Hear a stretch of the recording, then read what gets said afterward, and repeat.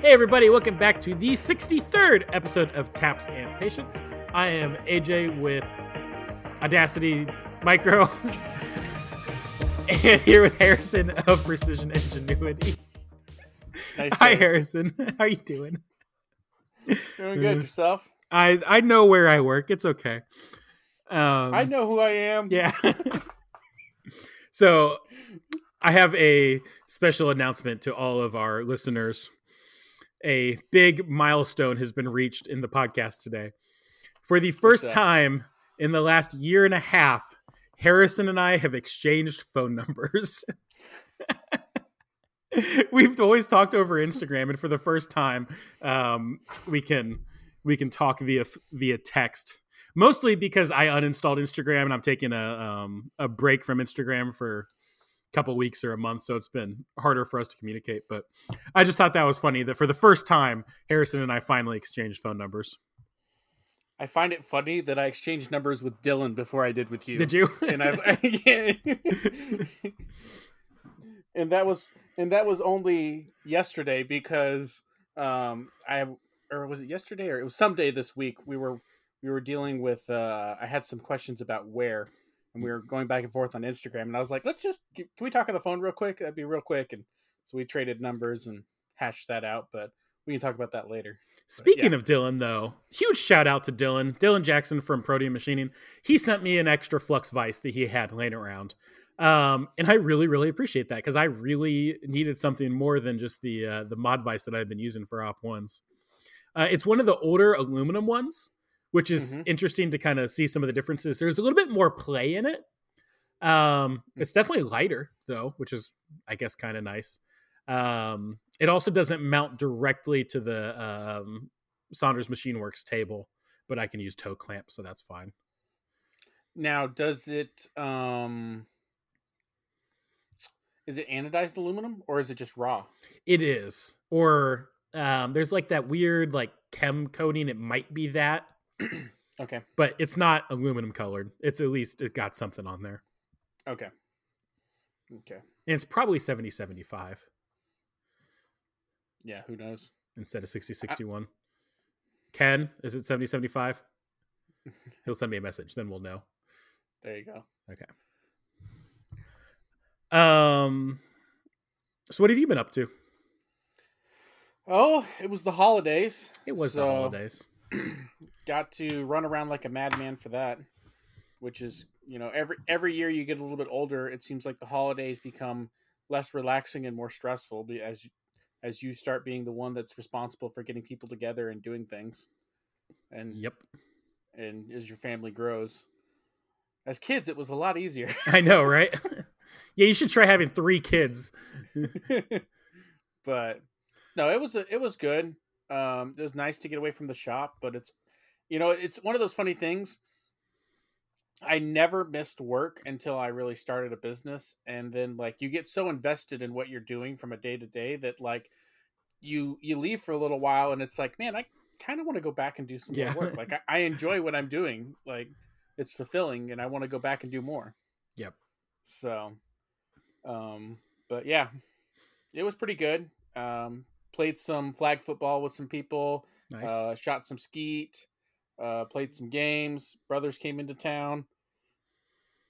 Just normal Thanksgiving stuff. Yep. So, yeah, what about you? I took a couple of days off for Thanksgiving. It's kind of been slow for the last week for me. A part of that being that, Thanksgiving was like, Thanksgiving's Thursday and then Friday off, and then it's the weekend, Saturday, Sunday. So that's like, more than half of my week that was gone right there.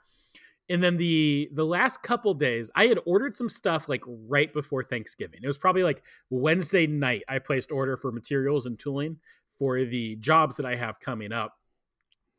And so, those didn't get shipped until like Monday, and they just got here today. So I've spent basically the last 2 days just doing cam. And then today I finally got to, spin back up the mill and make a part. Yeah.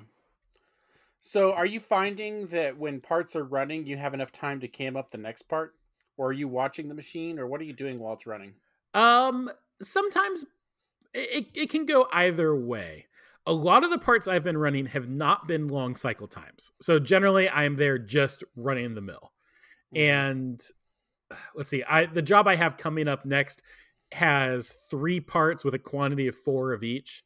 And this is like my biggest run that I've had on Xometry since at least since I think it was my second job that was a quantity of 60, but those were some pretty simple low precision parts. So this is like my first one that's a little bit higher precision and is also a longer runtime. So, what's your total job count at this point? I think last time we talked, it was around 7.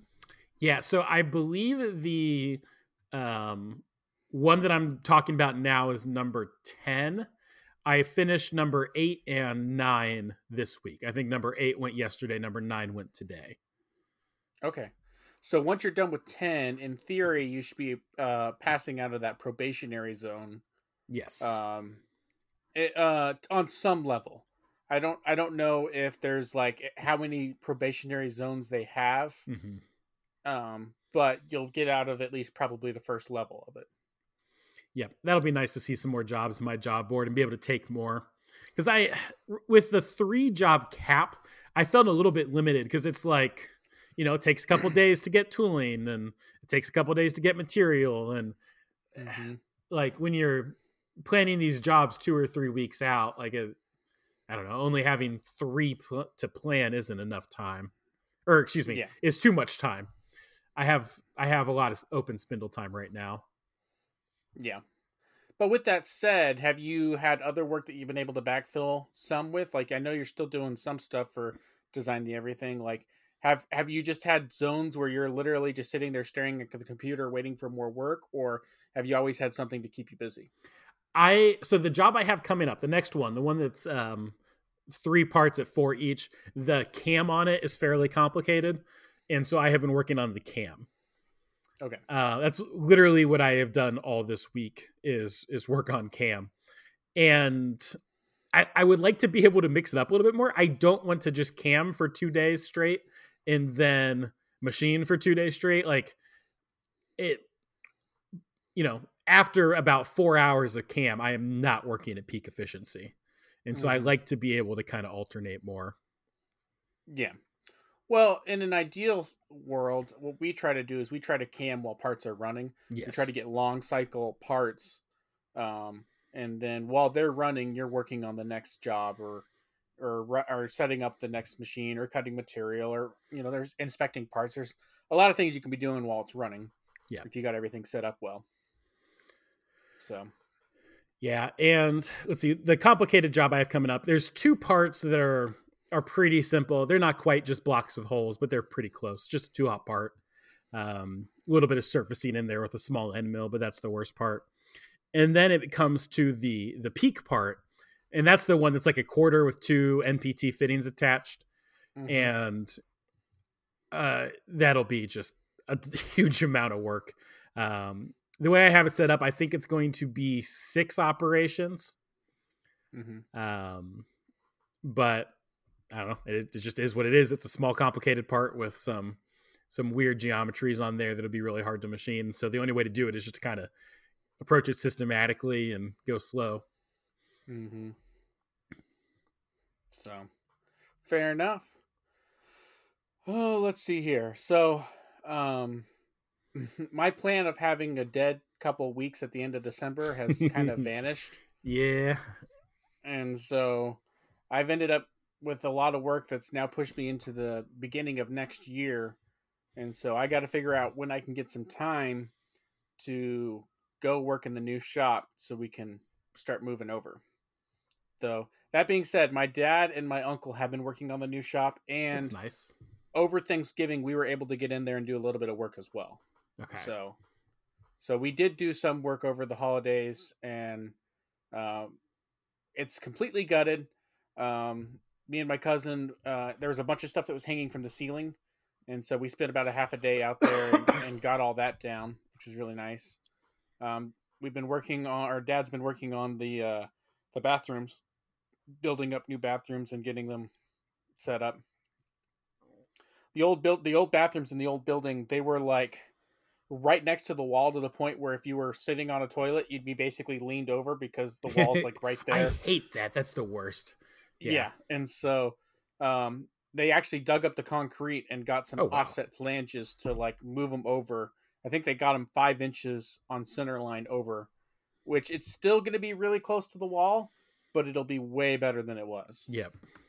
So, but it'll be nice when those are done and we actually have a bathroom at the new shop, and then they're going to work on insulation and then electrical. Okay. So progress is happening.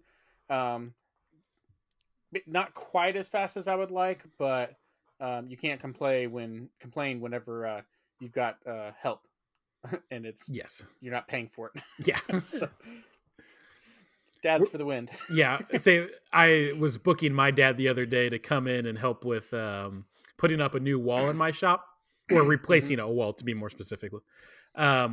This shop used to be horse stalls, and that was probably 10 or 20 years ago. And since then, it's been like a carpentry shop. And apparently, there used to be skateboard ramps in here at some point. But anyway, so there is, when I first took over the shop, there was one horse stall that was left with like the original wood planking. We think the wood planking was actually like rough hewn by hand off of this property a long time ago, which is kind of cool. It's some really cool lumber, but it's also hard to clean, and it's, you know, basically just a half wall that goes up. But inside that horse stall, that's where we've put all of our dirty stuff. We affectionately refer to it as the dirty dungeon. It's got my belt grinders and polishing wheel and sandblaster and, you know, all the stuff you don't want mixing with the rest of the world. And it definitely does help contain the mess, but it's only a half wall. The bottom half is wall. The top half is iron bars. And that's less than ideal from a keeping dust contained standpoint. So we are going to replace that stall wall with a real wall, and we are going to sound insulate it because the air compressor is also in that room. Yeah, which you still might want to build something around that air compressor for while you're in there, because while sound deadening that room will help, it'll also mean that when that air compressor goes, it'll be even louder in there. So, yeah, but most of this, that's true. You're not wrong. My thought process was that room is going to be loud no matter what you're doing in there, whether you're running a grinder anyway. So you probably want hearing protection anyway. Yeah, I could see that.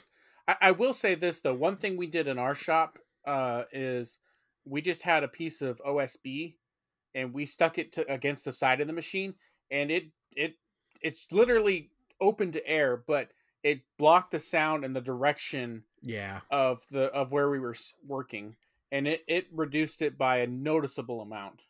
And so even if you just end up putting like a couple sheets around it and you leave the top open, it'll probably still help it a lot. Yeah. One thing I did talk to my dad about doing too was to put the compressor in its own little room and then put a vent fan. So we can either vent it to the outside if it is cold outside, or excuse me, if it is hot outside. If the shop is hot, we want the heat from the air compressor going outside, or we can close that and keep the air compressor heat inside. Yeah. So my local machine shop, they've got 2 rotary screw compressors, and they built a room for them. And they've got a exhaust fan that's blowing out and an exhaust fan that's blowing into the shop. And they basically have a thermostat. Depending on the temperature of the shop, it'll blow when it gets too hot in the little room. It'll either blow it outside or into the shop. Okay. So they just have a temperature controlled for which direction it goes, which is really smart. Cool. When I used to work at Chick-fil-A, I always thought it was dumb that it would be like the middle of winter. It'd be dead winter, and we would be running the air conditioner because we had the freezers in there. We had a bunch of freezers, and the freezers would pull the heat out of the freezer and then dump it into the room like into the kitchen. And then we would have to air condition the kitchen. And then all of this would be while it was, negative 10 degrees outside. It's just like we're just spending energy to, chase heat in a circle. Yes, but I will say that is probably the most efficient AC unit that when it's running and it's cold out and it's because it's dumping heat outside. So, anyways, just kind of No, funny. so our freezers dumped heat inside. Oh yes, Yeah. but when when the AC is running with a 120 degree temperature difference or whatever, it's running very efficiently. Yeah. So that's the kind of stuff you think about in the summertime where you're like, man, I wish it was cold enough that my AC would actually function well. So, just kind of funny. But yeah, no, you could bypass the whole thing by just opening the freezer up to outside, yeah. Or having some sort of heat exchanger or something. Yeah, that's funny. But okay. Yeah. What else you got? Have you ever done any MPT threads on your mill? Yes, I have. How do you do them? Do you tap them? I need to do 1/8 inch MPT, both in PEEK plastic and in titanium. Okay.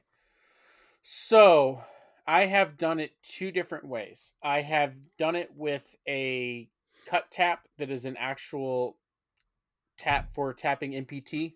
Mm-hmm. It's got the taper into the tap. And I have done it where I have thread milled it. Okay. And by far, my favorite method has been thread milling. Okay. And what you have to do to thread mill is you have to model your hole with the actual taper. Mm-hmm. And then when you select that and thread mill it, it'll match that taper. Okay. So that the thread mill profile will realize that there is a taper there and automatically cut the same size groove depth all the way up. Okay. Did you use just like a single point thread mill?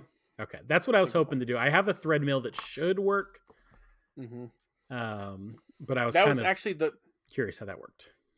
That was actually why we bought our first thread mill, was to tap MPT tapped holes, because we didn't want to. It was going to cost just as much to buy the MPT tap as it was to buy a single form, and we went the single form route. The only reason I ended up buying the other tap MPT, because it wasn't technically MPT, it was some British tap, BSP. and it was a BSP or something, and it was instead of being a 60-degree tooth profile, it was an 80-degree tooth profile. Oh, yeah, okay. And I was like, I'm not going to use a single form, and the single form 80-degree ones were really expensive, and so I was just like, I'm just going to buy the tap, because I could buy a tap on McMaster. It was uncoated, and it was like $40, and like a single thread for thread milling was like $200 or $300 for the one that I could find that would work, and it was just like, nah, it's not worth it. NPTs are 60 degrees, right? Yes. Okay, just making sure. Yes. Yeah, they should be. Okay, I'll double check. Double check that, but that's what I cut it with, and it worked. Yeah, I ordered my first NPT go no-go gauge. Actually, I'm sorry, I believe it's just a go gauge. Yeah. But on those, yeah. Which is so weird. It's because they're tapered. There's like not a good way to do no-go on those. Yeah. So, whenever we did them, I had the other reason I did it as a thread mill instead of tapping it was because they had a flange that they wanted to mount to the bottom.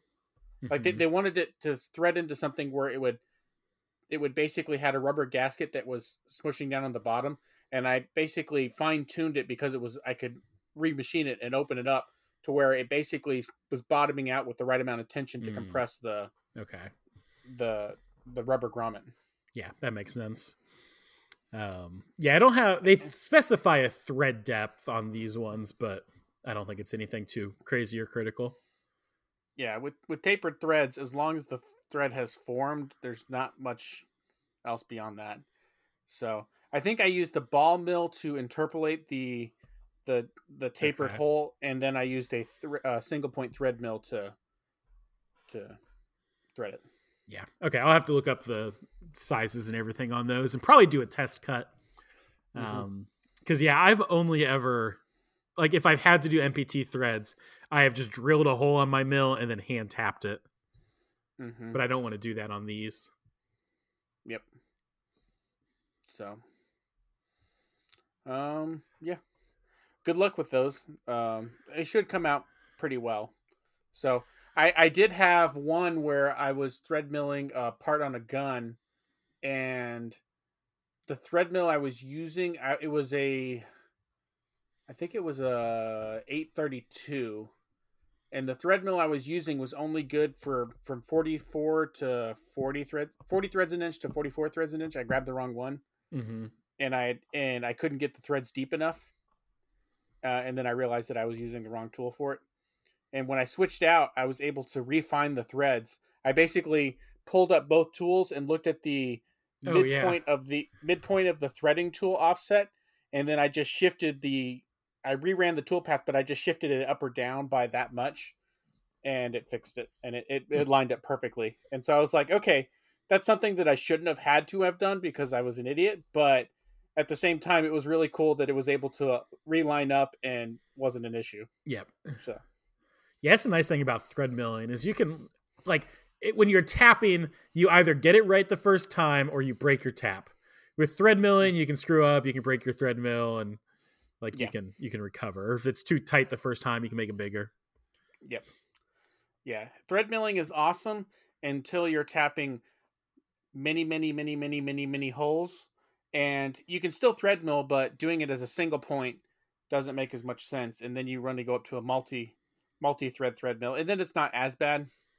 Um, but taps are still way faster.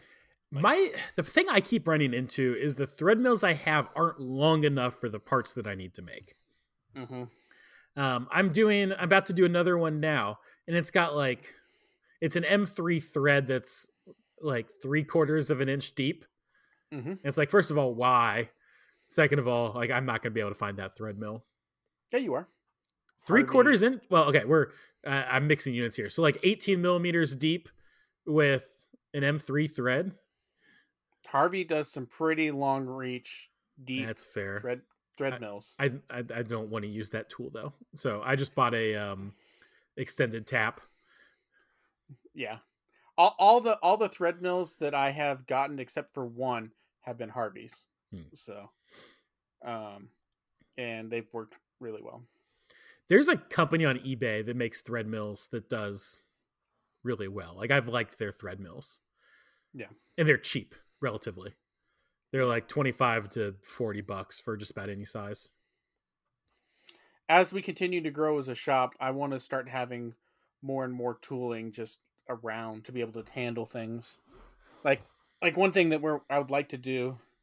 We just had this conversation today. Is I'd like to standardize on like the Kennametal Go drills Mm-hmm. for all of our drill bits, just because it seems like I always try to get like if I think I'm only going to use a drill bit once, I'll try to get a cheaper brand, and then the next time I need it, I'm always like, oh man, I wish this was the Go drill. Like, and then I end up getting the Go drill at a later date anyways, and it's like I should just got it from the get go.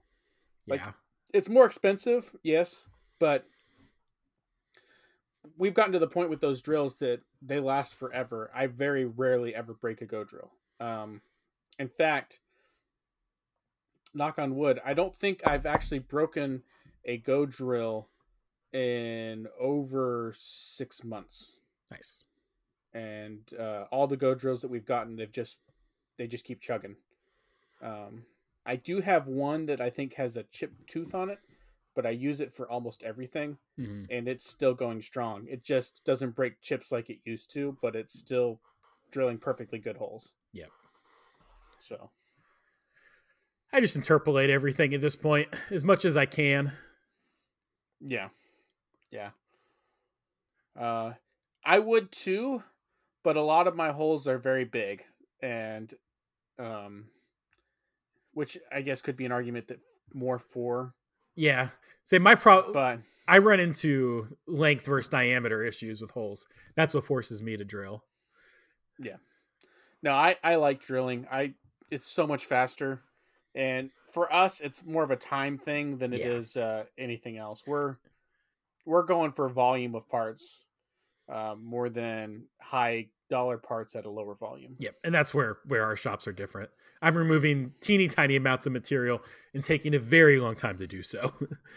Yeah, yeah. Whereas if I have a part that's running for over 30 minutes or over Yeah, 30 minutes is kind of the tipping point where it's like, okay, this is taking a while. So, but Yeah. So you were talking about standardizing drills. I think I'm going to start standardizing on Harvey tools. I was kind of trying to avoid it, but their catalog and stuff is just easier to use than other companies. Like it's a dumb reason to do it, but like their catalog's easy to use. It's easy to find what you want. They have everything that I need, and they're good tools. So yeah, I absolutely love them. I use their one of my customers has a lot of stainless steel parts that are slot that have a slot in them, and I use the Harvey long reach 3/32 end mill that's 3/4 of an inch long, um, stub flutes but long reach, yeah. and I absolutely love that tool. Like I broke the first one really really fast because I had the wrong feeds and speeds, but as soon as I got my feeds and speeds dialed in, like they last for freaking ever.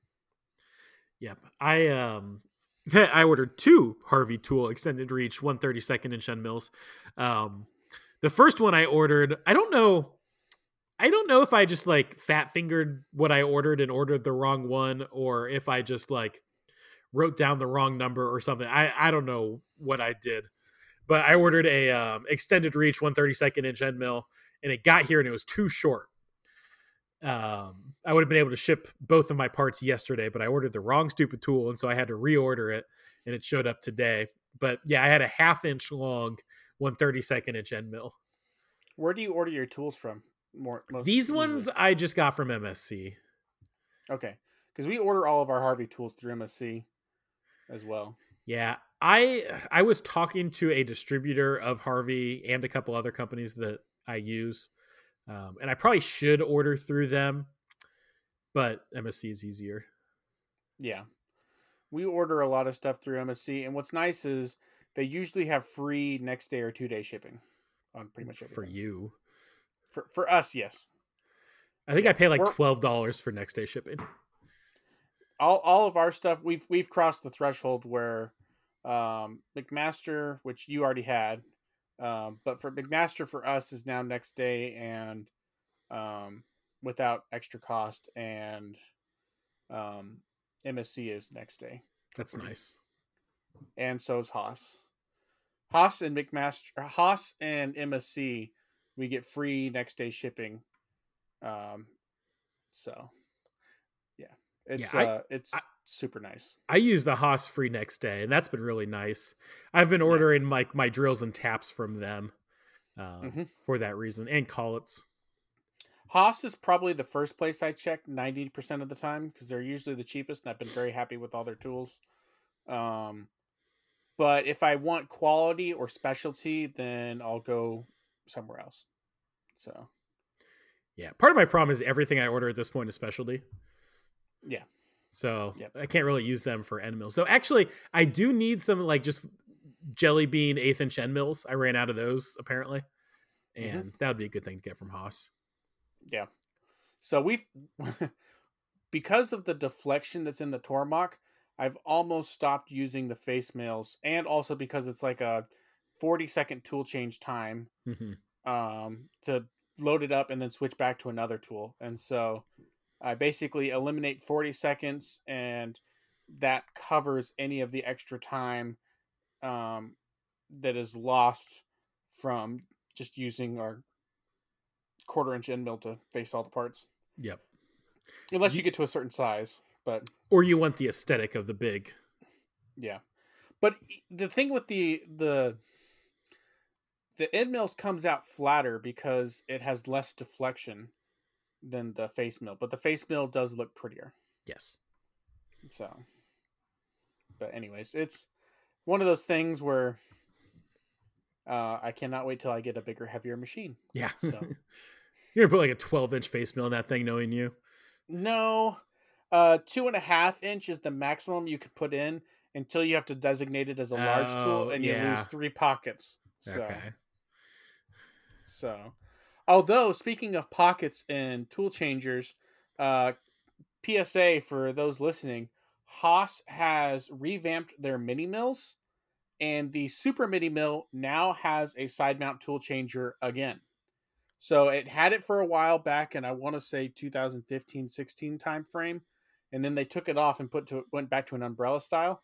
But they have added it back very recently. It's like 36 tools too.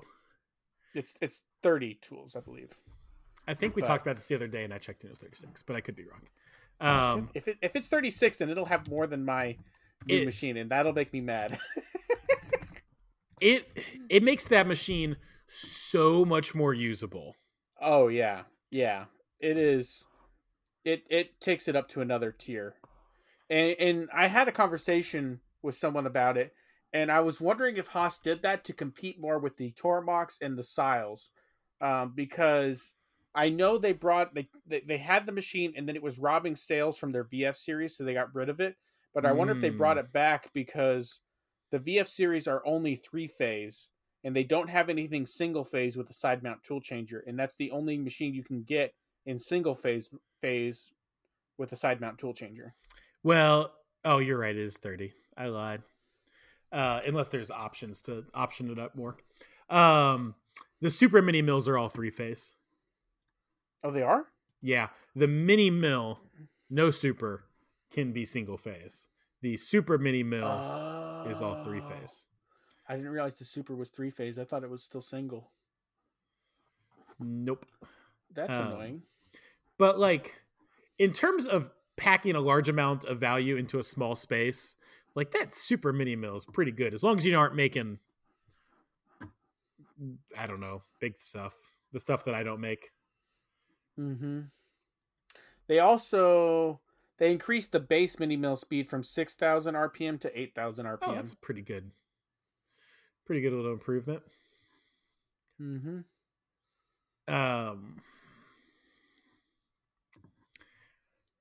So I've been thinking about one of my next major purchases, and it's not going to be a mini mill. What's it going to be?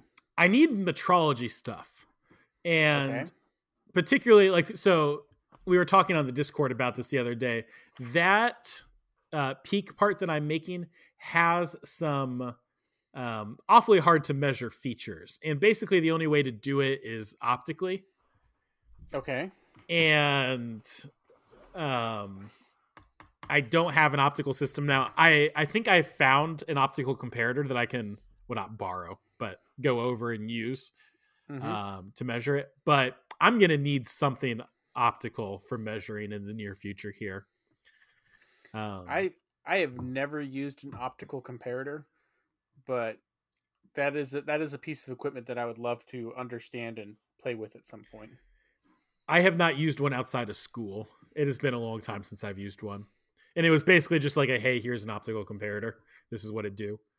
But I was looking at measuring microscopes. So either like a traditional toolmaker's microscope that has like a micrometer on the side of it, or what I was leaning towards more was a digital measuring microscope, where that's then you can like stick your part underneath it and like literally trace out the circles and the sides, and it'll measure everything for you. And I was excited about that because that would basically generate like a CMM style report that I could just send to Xometry in lieu of like their inspection template. But then someone pointed out that those things don't work on even moderately large parts. And by moderately large, I mean more than like an inch. Oh yeah. So the field of view is just too small. So I think that microscope is out, unfortunately. And so I'm back to optical comparators, my only real option. Yeah, I don't know enough about optical comparators to even know what would be a good brand for those. I mean, there's always been a Toyo. Like, it's an easy go-to. Nikon, Zeiss. I don't know. I haven't really looked that into it, but I did some quick Googling. I think it's going to come down to whatever I can find used. So there seems to be a pretty good selection in my area, actually. Like kind of a surprisingly good selection of used optical comparators. Yeah, when we build out our new shop, I'm gonna have a room dedicated for inspection equipment, and I'd like to get an optical comparator and stick it in there at some point, and along with other, I'd like to get a granite plate, a granite table, and then a height gauge. What's that one that Saunders has? I think it's a Mitsutoyo. Yes, the digital height Um, gauge. I think it is. yeah, those are pretty sweet. They're expensive. The digital ones, like the fancy ones, like his, that'll automatically do like Yeah, diameter measurement and stuff like that. Yeah, I think those are They more expensive than the optical comparators I'm looking at.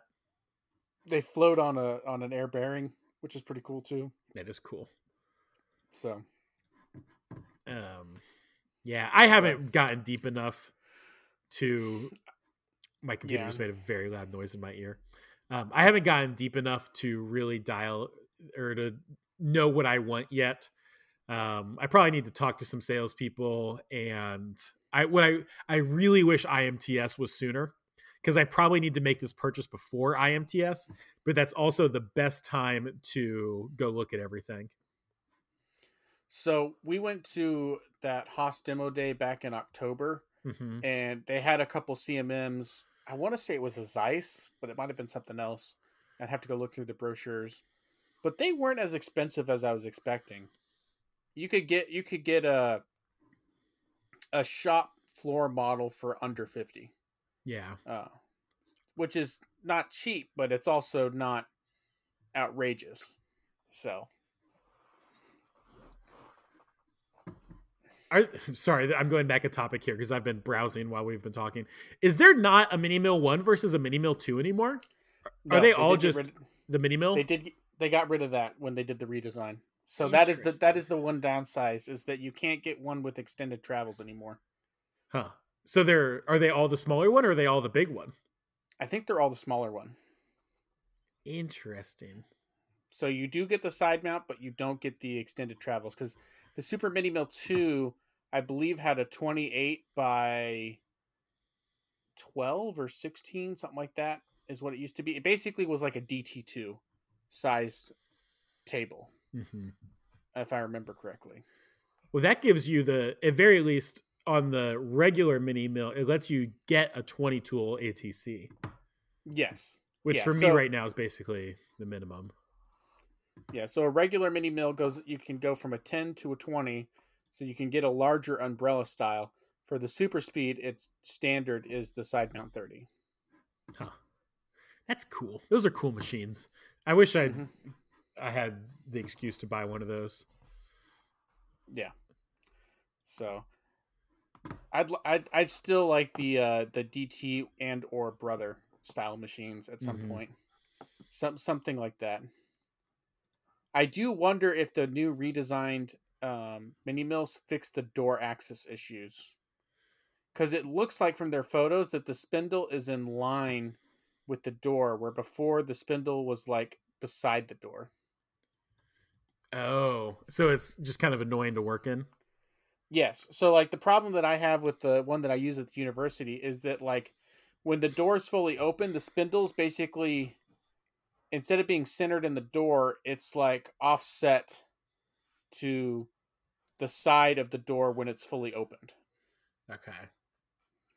So it's not centered. The door is not centered on the column, if that Yeah. makes sense. That is weird. So that is very, very annoying. So speaking of mini mills, have you been using WearComp? So WearComp, that is something that I have struggled with for a long time. It's something that I never used on the Tormach, just because I could never get it figured out. But I started wanting to use it on the Haas mini mill, because I was going to try to use in-process probing to update WearComp. Okay. Because we now have the machining extension, and with us getting a new machine that's going to have a probe and all the fancy features, I wanted to play around with WearComp, and I couldn't get it to work. And so me and Dylan went back and forth, and we were getting confused because, or I was getting confused. He was fine. I was confused because we were talking about in controller and in computer, and I was talking about it in terminologies of like fusion, and I think he was talking about it in terms of on the actual controller. Yeah. And so like he would say a comment on something and I would misunderstand it as like on fusion, and I'm like, that doesn't make sense. I don't understand that, or whatever. But we eventually got it all figured out. And the big so to kind of give people an overview of at least my basic understanding of it at this point. If you use in computer, the computer will compute everything and tell the tool exactly what it needs to do. When you do in controller, it'll put the tool path on the edge of whatever it's cutting, and then your controller will use the diameter of the tool plus the wear column to come up with the tool path for cutting it.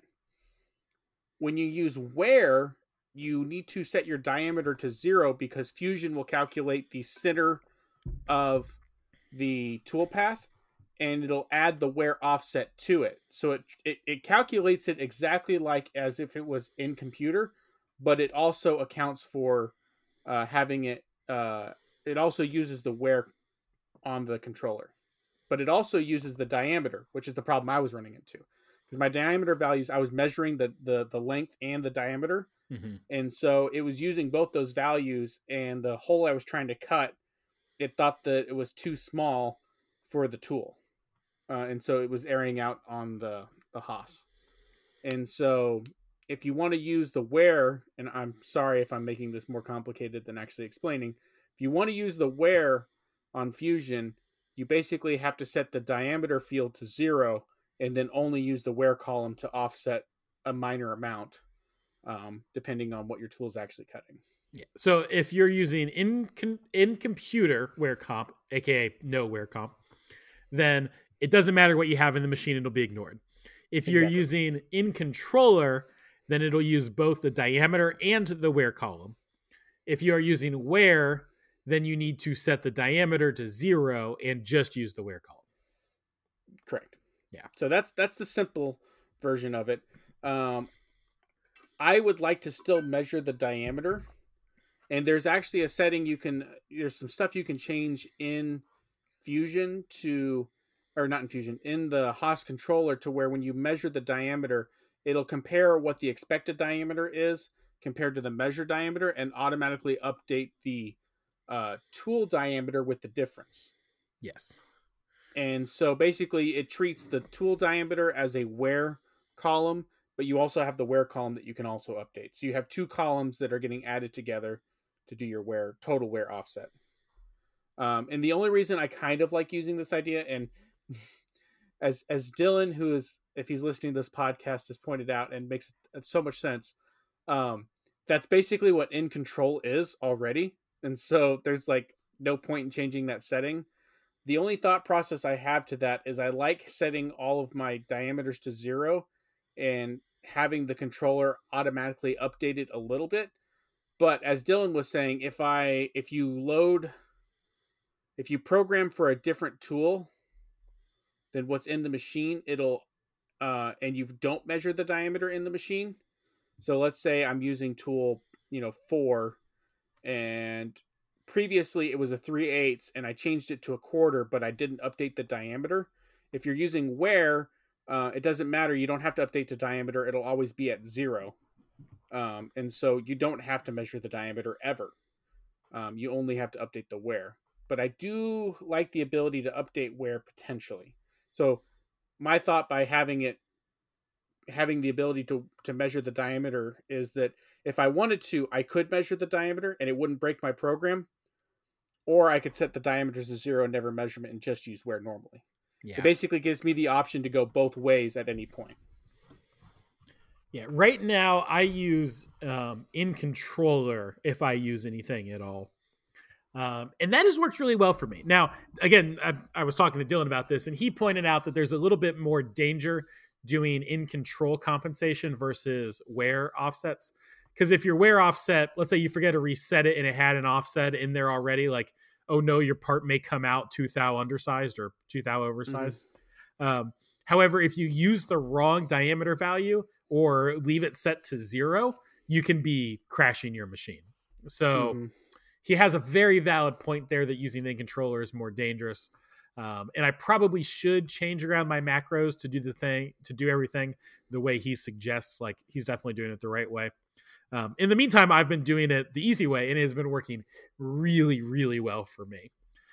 Being able to measure the tools on the Renishaw probe and then run them, like, it's really close basically every time. And it actually saved me the other day. I accidentally loaded a 3mm end mill instead of an 1/8" end mill.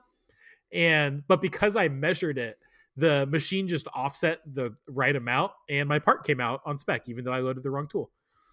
Yeah. It's stuff like that I want to have that process reliability. But I do like the idea of never having to measure the diameter and having it default to 0. Yeah. So, I don't know. I'm torn. But in the meantime, I'm just going to keep doing things the way I'm doing them because they're working. The other day, I loaded a new end mill and I made a part. And on the very first attempt at the finishing pass, it was dead on to as fine as my micrometer could read. That's awesome. It was like, that makes me happy. And I admit there's a certain amount of luck to make that happen. Like, the stars have to align for that to happen. But it was very satisfying. Now, does Haas have the feature where it adds in the steps that are on the Tormach? It adds the nice little jagged edge. Not that I've noticed, which has also been a very nice feature. Also, the holes are round, unlike my Tormach. Which, granted, that's just a maintenance thing on my Tormach. But if I tell it to give me a round hole, it gives me a round hole. Yeah. No. I love bashing on the Tormach, but it's built our business. Yeah. So it's been a great machine, but I was joking with someone the other day that we're gonna have to take it out in the field and shoot it at some point. Just because, it's one of those things where I have it's been a great machine. It's served us well. It's built the company, and it's built our confidence in machining. And so the role that Tormach is trying to fill, it has 100% made and exceeded. But I'm to the point now where I need more. Yeah, and I'm getting more. I just don't have it yet, which is making it worse because yes. Now I'm anticipating the new machine, and so every time I look at the old machine, it's like, you make me sick. I'm not gonna lie. I have I guess a hesitance to use the Tormach whenever I need to use it. I'm always like, oh, I'm going back to the Tormach. I just want to use the Haas for everything. That is a very real thing that I feel when I have to do stuff. And today, I definitely should have set up the fidget cubes. And I had time, but I was just like, I don't want to use the Tormach, and so I didn't set them up. So, are those not done? How far are those along? They're the same place they were 2 weeks ago, which is, I think it's all of the Op 1s and half of the Op 2s. It might be all of the Op 2s and half of the Op 3s. Gotcha. You did. So wait, you did most of that on the Haas, didn't you? Yes. Okay. But I had to tear it down to make parts. And the Haas is still what's making me money right now, mostly. And so I don't want to put them back on the Haas. So I need to get them moved back to the Tormach. Is having them cut on 2 different machines going to produce 2 different finishes or qualities? Maybe a little bit. I'm just going to tumble them in walnut shells and it'll be fine. Okay. I did some tests. It evens everything out. Okay. Well, that's good. You need to get those done. Yeah, I know it's annoying, but it's hard to make parts that aren't making me money anymore. And granted, I've already been paid for them, so they did make me money. But I just need to do it before Scott murders me. Yeah, because that's the other thing; it doesn't come back to me anymore, and that's why. Yeah, so I just need to finish those. Yeah, you just need to get them done. You need to grind them out, get them done, keep Scott happy, and keep the customers who bought them happy. Yeah, because you owe it to them because they did buy your product. Yep. So once I get them set up, it's just mindless running them, and every couple of minutes I go back over there, throw on a new cube, hit go, and like I'll just slowly get them all knocked out. But I'll put that on my list for first thing tomorrow before I do anything else. Good. Keep them going. Don't drag it out, because it'll only get worse the longer you don't do them. Yeah, I know. So get them done. Close that project and move on to the next. I have the same problem, to be fair, with a different project for a customer, and it just keeps getting drawn out because it's an outsourced process, and I'm doing the design work and then installing it, but I have to outsource parts of it, and the outsourcing is about a 2-week turnaround typically. And so it's like a project that I'd quoted for like back in September or August or September, before we got super busy, has basically been kicking the can down the road for like a couple months at this point. And it's like, this just needs to be done and off my plate, and make the customer happy, make me happy, because I still haven't got paid for any of the work that we've done so far. And it's just like, and it's a low value, low dollar item, but it's just been time consuming and annoying, and I just need to get it done and off the plate. Yep. Do you have like anodization vendors that you work with? I've had like 4. Okay. And I remember some of the saga. And none of them I have ever used for Xometry. Okay. So Xometry, I believe you can call them and they can hook you up with people that are in their network. Mm-hmm. But I've never done that. I was talking to Nick from P3D Creations. Is that his shop? I don't know. Mm-hmm. Nick from somewhere. And he showed me, for legal reasons, not Xometry jobs that he had taken. And a large percentage of them had some sort of coding on them. And he does a lot of Xometry work. Yeah. Well, we do have a local shop that does anodizing. They only do black, clear, and either red or green, something like that. That's interesting. And we've had some stuff anodized through them. They're the most industrial company that we've used, and I can actually go drop off and pick up parts. Okay. But they're the only one within like a 3 or 4 hour drive of our shop. So, which is why when we move to the new shop, if I can find space for it, I'd love to set up anodizing, because I feel like that'd be a service that if I can machine and anodize parts in-house, like I don't know anyone anywhere remotely close to me that has both those capabilities under one roof. Yeah. It is Nick from P3D. I had that correct. He's the guy with the Kern. Mm-hmm. But I was just thinking, I probably need to build a relationship with these companies before I need them urgently for a Xometry part.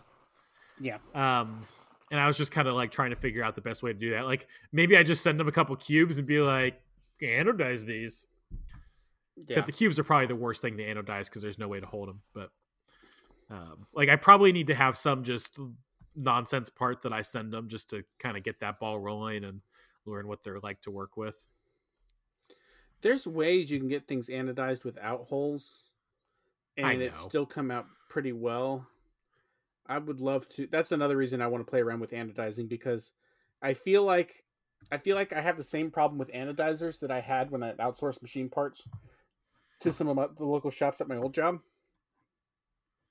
They would look at the part and say it couldn't be done, and then it's like I could send it to another shop and it'd be fine. Yeah.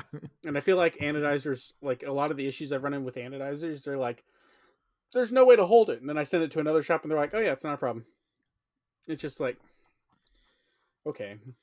I wonder if part of the problem with anodizing is there's just less of a community. Like with machining, like we all talk to each other. We have podcasts. Like we, have the Insta Machinist Discord. There's Practical Machinists if you hate yourself. And like we all talk to each other. We show each other ways of doing things. There's YouTube videos. There's some really good YouTube videos. There's some less good YouTube Mhm. videos. There's some really good podcasts. There's some less good podcasts. I'll let you decide, listeners. And like, I just don't think that exists for anodizing. Like, I don't think, like, there's probably some people out there, but I don't think there's a large community of people who are doing anodizing that are really into it. Yeah. Yeah. Yeah, that's sad but true, I'm afraid. I mean, I guess there's like the 10-year-old John Grimsmo videos, but like, those are still some of the best videos about high-end anodizing on YouTube, which is a shame because they're not great videos. Sorry, Yeah. 10-year-old, or not 10-year-old John, but 10 year ago John. He looks like he's 10 years old. So, yep. Yeah, it's the sad reality of it. And the problem is that because it's such a low cost service, you usually get low cost quality control. Yep. Part of me wants to start an anodization shop, and like, my whole thing is going to be, we are the most expensive shop you could possibly go to.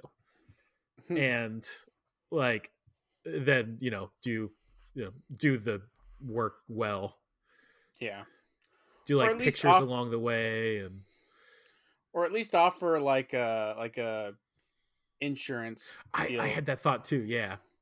where it's like, we will insure, you can pay to have all your parts insured, and it costs 10% of the value of your part, or 5% of the value of your part, or you come up with a percentage based on how much it would cost to replace the part, and you say, we'll cover, and then based on your rejection quality rates, you can kind of figure out what that percentage needs to be over time. Yeah. Or even just have that as a standard thing built into your pricing. Being like, yeah, we charge 20 times what everybody else charges, but if we screw up, we will pay, this agreed upon amount. Yep. And then you just have to really not ever screw up. Yeah. Yeah. Which I have no confidence in doing, which is why I'm not starting an anodization shop. Yeah. But somebody should do that. Mm-hmm. But I mean, there's some really good anodizers out there that are in the artistic realm, and they are not cheap by any stretch of the imagination. But they do a really good job. And see, those are the people where they are charging a premium price for a product, but they're doing it for an artistic, not a industrial. And they're way too high for industrial type work, because they'll charge $40 for an anodization on a single part, and it's like, okay, that's a bit high. But if you're doing it as a cosmetic, like a paint job for a part that's happens to be an anodization, which is also harder, it's like, okay, that's easier to swallow because it's actually adding value beyond just a protective coating. Yep. And if as your volumes increase, your prices decrease, which is also nice. But I really need to get the clear, or the, what is it called, the e-coat process set up. We have that sample, and so we went to FabTech. We found this process that was like e-coating. It's kind of halfway between Cerakote and anodizing. And we talked to a company.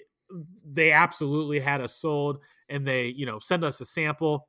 Their sample came with zero documentation, nothing. I don't even know what product line it is off of like their website to look it up. Literally, the bottle says matte black with no information. And Scott was supposed to follow up with them and be like, what is this stuff you sent us? And then that went nowhere. So I need to follow up with them, because that would be so much better than powder coating. Yeah.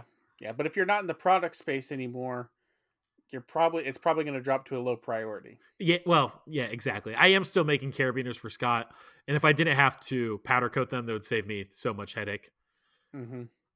So yeah, it still makes sense, but as time goes on, if that side of the business doesn't grow, it'll become less as a percentage just because it's not growing. Yeah, I have already considered turning my powder coat booth into a metrology room, because it's so small; it'd be easier to control temperature. Mm-hmm. And it's all the air going in is filtered. Mm-hmm. So Yep. But I won't because we need to, still powder coat stuff. And you don't have any metrology to put in there yet? I mean, I have hand tools and stuff. Oh, okay. I don't have anything wild. I don't have an optical comparator or a CMM, but I was going to say, okay, let me rephrase that. You don't have anything that would require that level of cleanliness yet.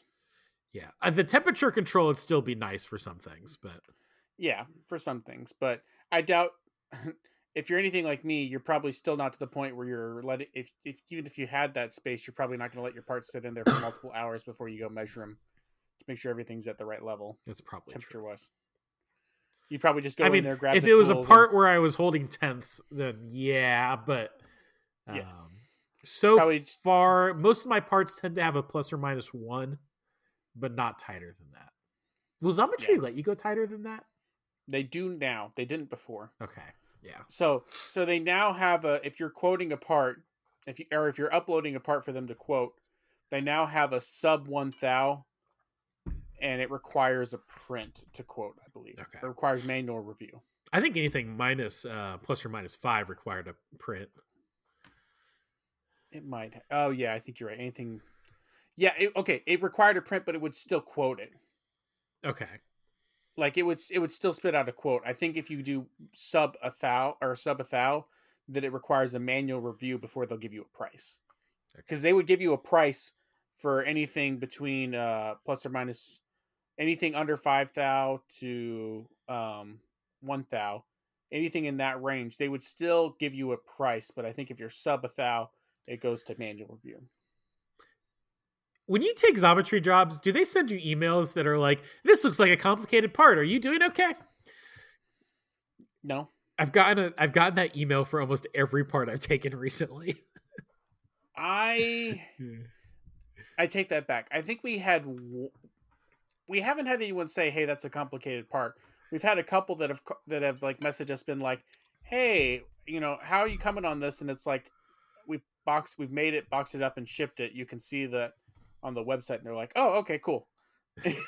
It's like, I did a dumb thing the other day with Xometry that I had to fix, and it took like 2 days to get sorted out. I was shipping a job. It was like quantity 1, quantity 2. So a total of 4 parts, 3 different part numbers. And when I first went to generate the label, it failed on me. It was like, can't generate label. And so then I had to generate a second label. And when you generate the second label, you have to manually type the quantities of each part that you're shipping. Now, I just typed 111 and shipped the package, but I shipped the proper quantity and, didn't think about it. And I was like, why is Xometry taking so long to get this job off my job board? Like, I want to be able to take more jobs, but I'm capped because I'm still a noob. And eventually I got they sent me one of those like emails that was like, is this job going to ship on time? Yes or no?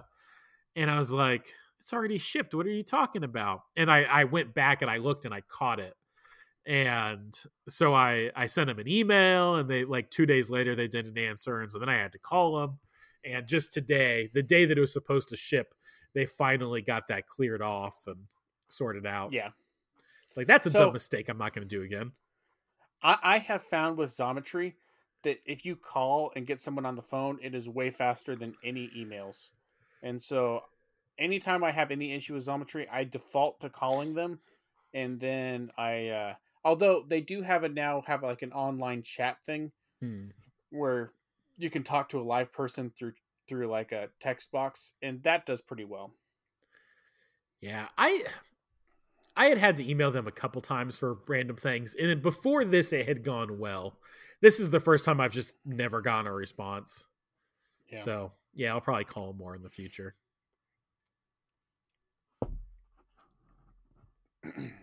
Yep. I think that's about all I got. Just pounding away. Gonna be putting in a lot of hours. Gonna be getting up early. Because I think I mentioned this already, but we were booked up all the way until Friday next week.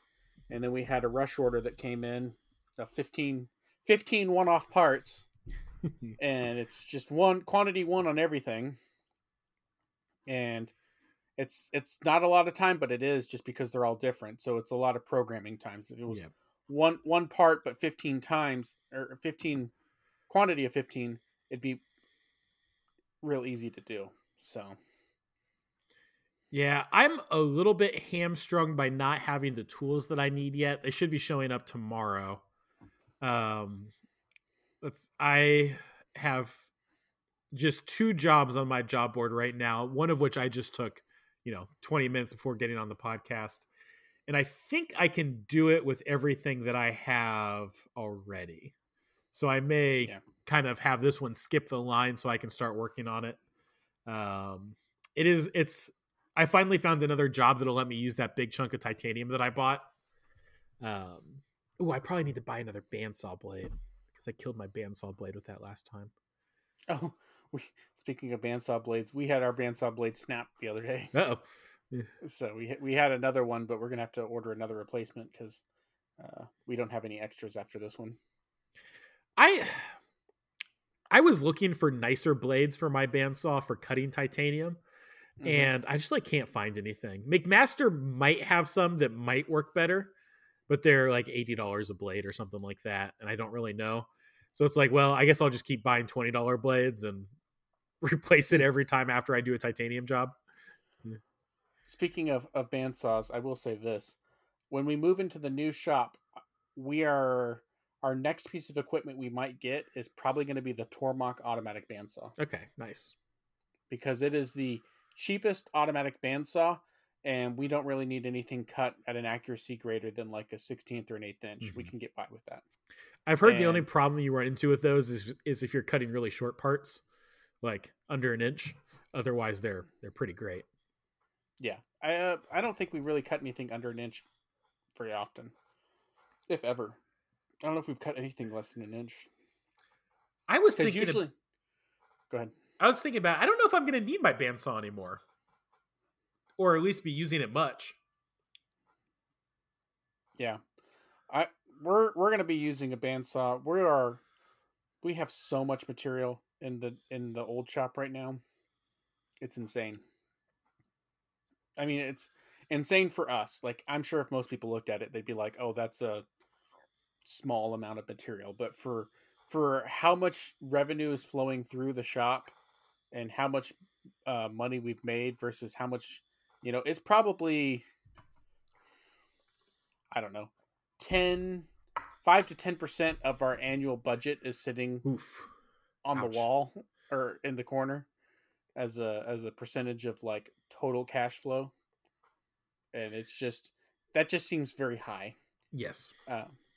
But that's just because we've been buying full sticks of material and not using them. Although the nice thing is we've been doing that in this rush job that came in. 80% of the material we already had, and so there was only one piece of material and one tool that we had to order. And so, like, the more we get stuff like that, the more I'm glad we have the material on hand, because it's like it's going to make that job a very profitable job because we'll have very low expenses, and we get the rush fee. So that'll be nice. Yeah. You should go out there with a label maker and put the date on all of your material, and it's got the PO number on them. Well, put today's date on them and check back in 3 months or something and be like, well, if that date is still there, then we've got scrap it. We've got material that we ordered whenever we were doing the deck defenders from 2 years ago. I'm trying to give you a way of knowing when to scrap the material and instead of moving it around for 6.5 years. Yeah, I think once we get an ERP system like ProShop, we'll be able to print out reports and check that stuff a lot better, because we'll see what material we have in there and how much we've burned through in a period of time and actually run reports on that kind of stuff. So that's something that we've been joking in the shop. Every time we have to go hunt for material, we're like, "Oh, just look at ProShop," because we don't have ProShop. But that's something that we're going to probably have at some point next year as well. Another item that we would like to get next year. I still need to put my tooling in Airtable to just keep track of what I have on hand. Because I don't do that well right now. And I end up like buying redundant tools or thinking I have a tool that I don't have.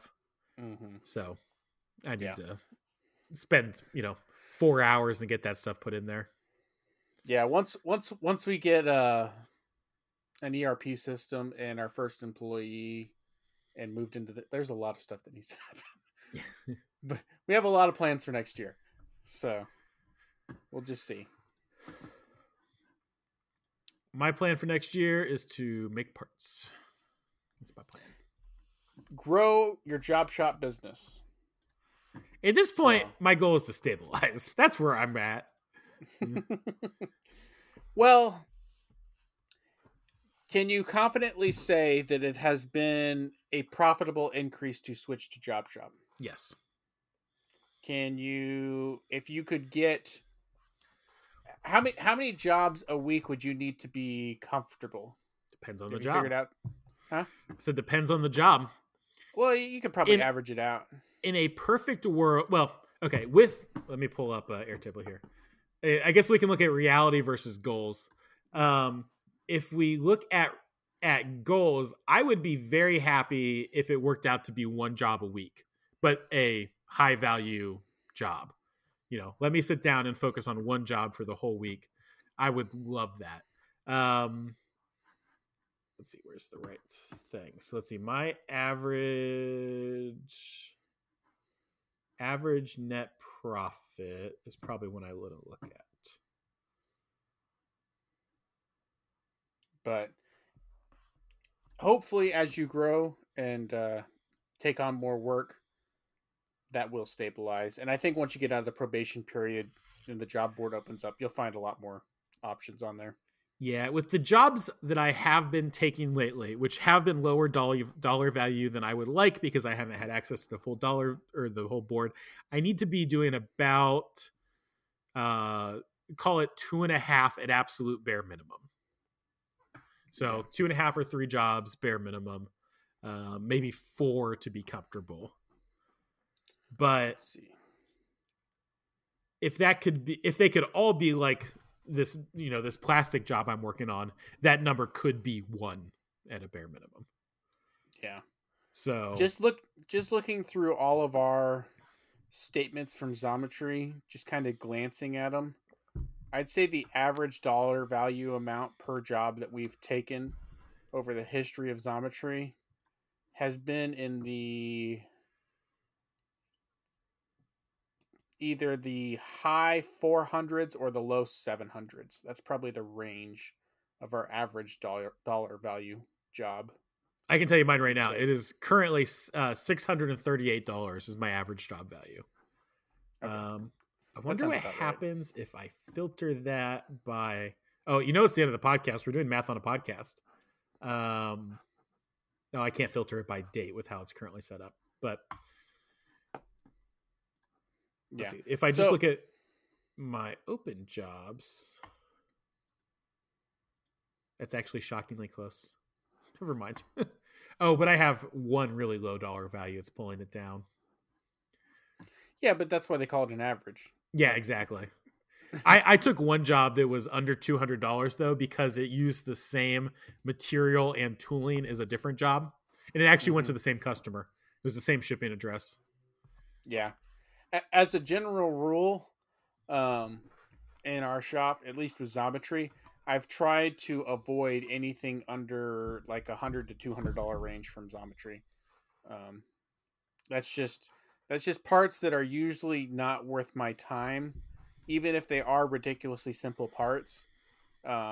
They usually, between the getting the material, digging it out, programming it, running it, inspecting it, packaging up, and shipping it, usually the grand sum of all of those, even if it's material that I have on hand, and even if every step in that process took me a minimal amount of time, it's still pretty close. It's still going to probably take me at least an hour and a half, and at that point, it's borderline not worth it. Yeah. Yeah. I need to set some more hard guidelines because, I have the advice from Sir Ven that's like, don't take low paying jobs. But nowhere have I sat down and defined, okay, under $500 is a low paying job.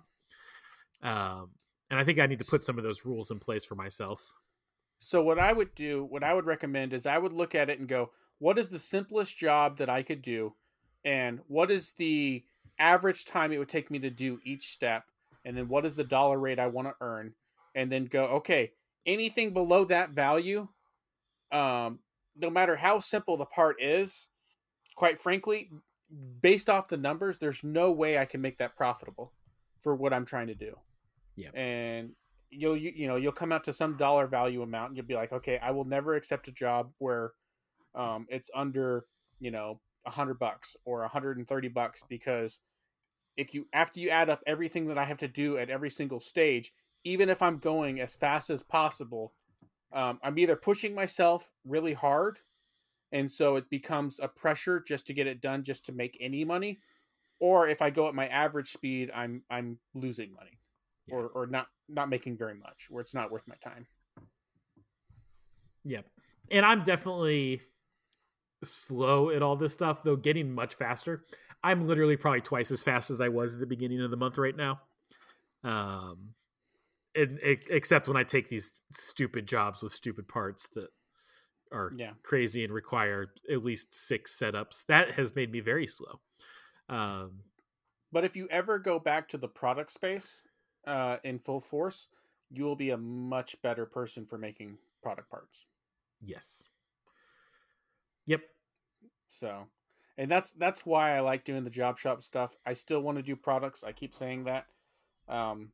It doesn't make sense for the business as of yet, but it is something that I would like to do at some point still. And who knows? I had a good friend of mine who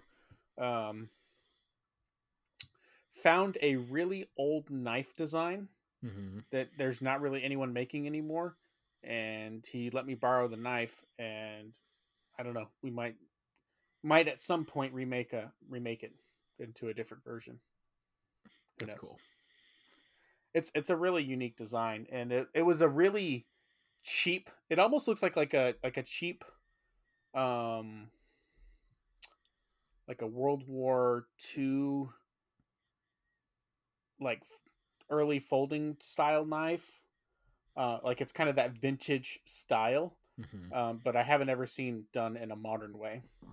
So it'd be kind of cool to like modernize the mechanism that it uses to open and lock up. Yeah. So we'll see. It's that time. So let's see here. A little over an hour, so it's about an average. It's not a long one. It's not a short one. So all of you that have held on to the end, we appreciate you hanging out with us as we continue to grow and learn from week to week. We ask that you please like, share, and tell all your friends. And we'll catch you next time. This is Harrison with Precision Ingenuity signing out with AJ from Audacity Micro.